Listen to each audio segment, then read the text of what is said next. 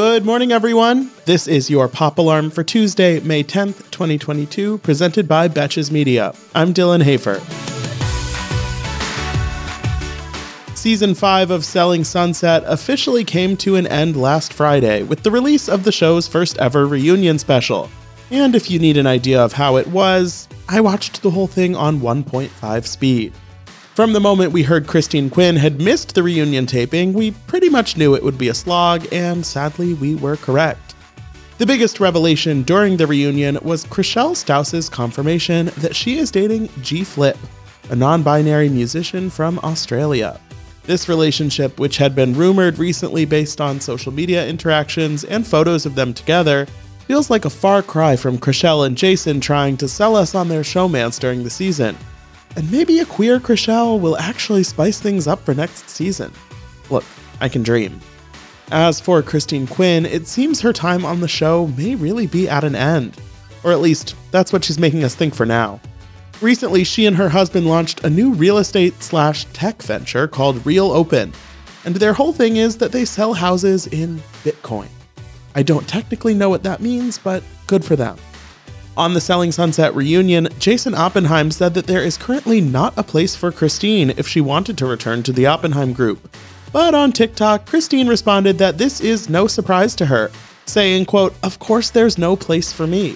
I terminated my contract weeks ago prior to filming."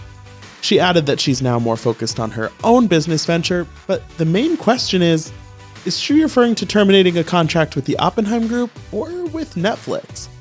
For all our sake, I'm hoping she means the former because I'm gonna need her back on next season wreaking havoc.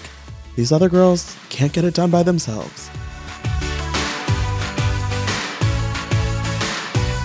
Blac Chyna may have just lost her court case concerning the cancellation of her past TV show, but according to her mother, Tokyo Toni, they are already hard at work on a new TV project, a mother-daughter talk show. She spoke to TMZ and told them that the show is called Talking with Tokyo, and it will feature her and Chyna sitting down with a wide range of guests. Sounds a lot like Red Table Talk, but probably with less famous guests and a lot less thoughtful introspection. But rather than dealing with E! Or Zeus like they have in the past, Tokyo said the show will be on her own network called SHN.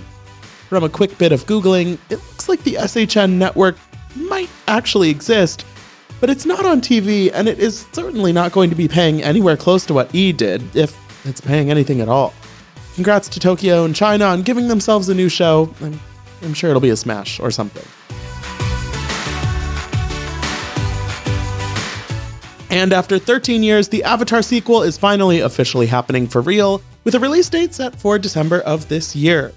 The movie has been delayed numerous times over the last several years, but Disney seems to be sticking with their schedule this time, and this week they released a teaser trailer with the first footage from the long-awaited sequel.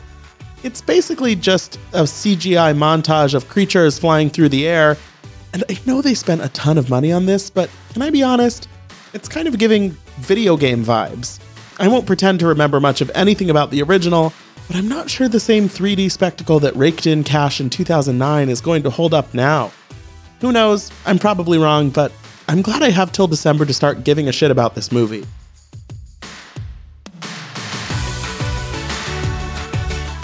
For more Pop Alarm, be sure to rate, review, and follow the show wherever you listen.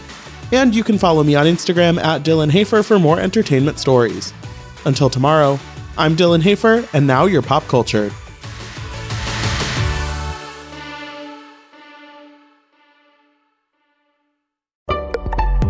Betches.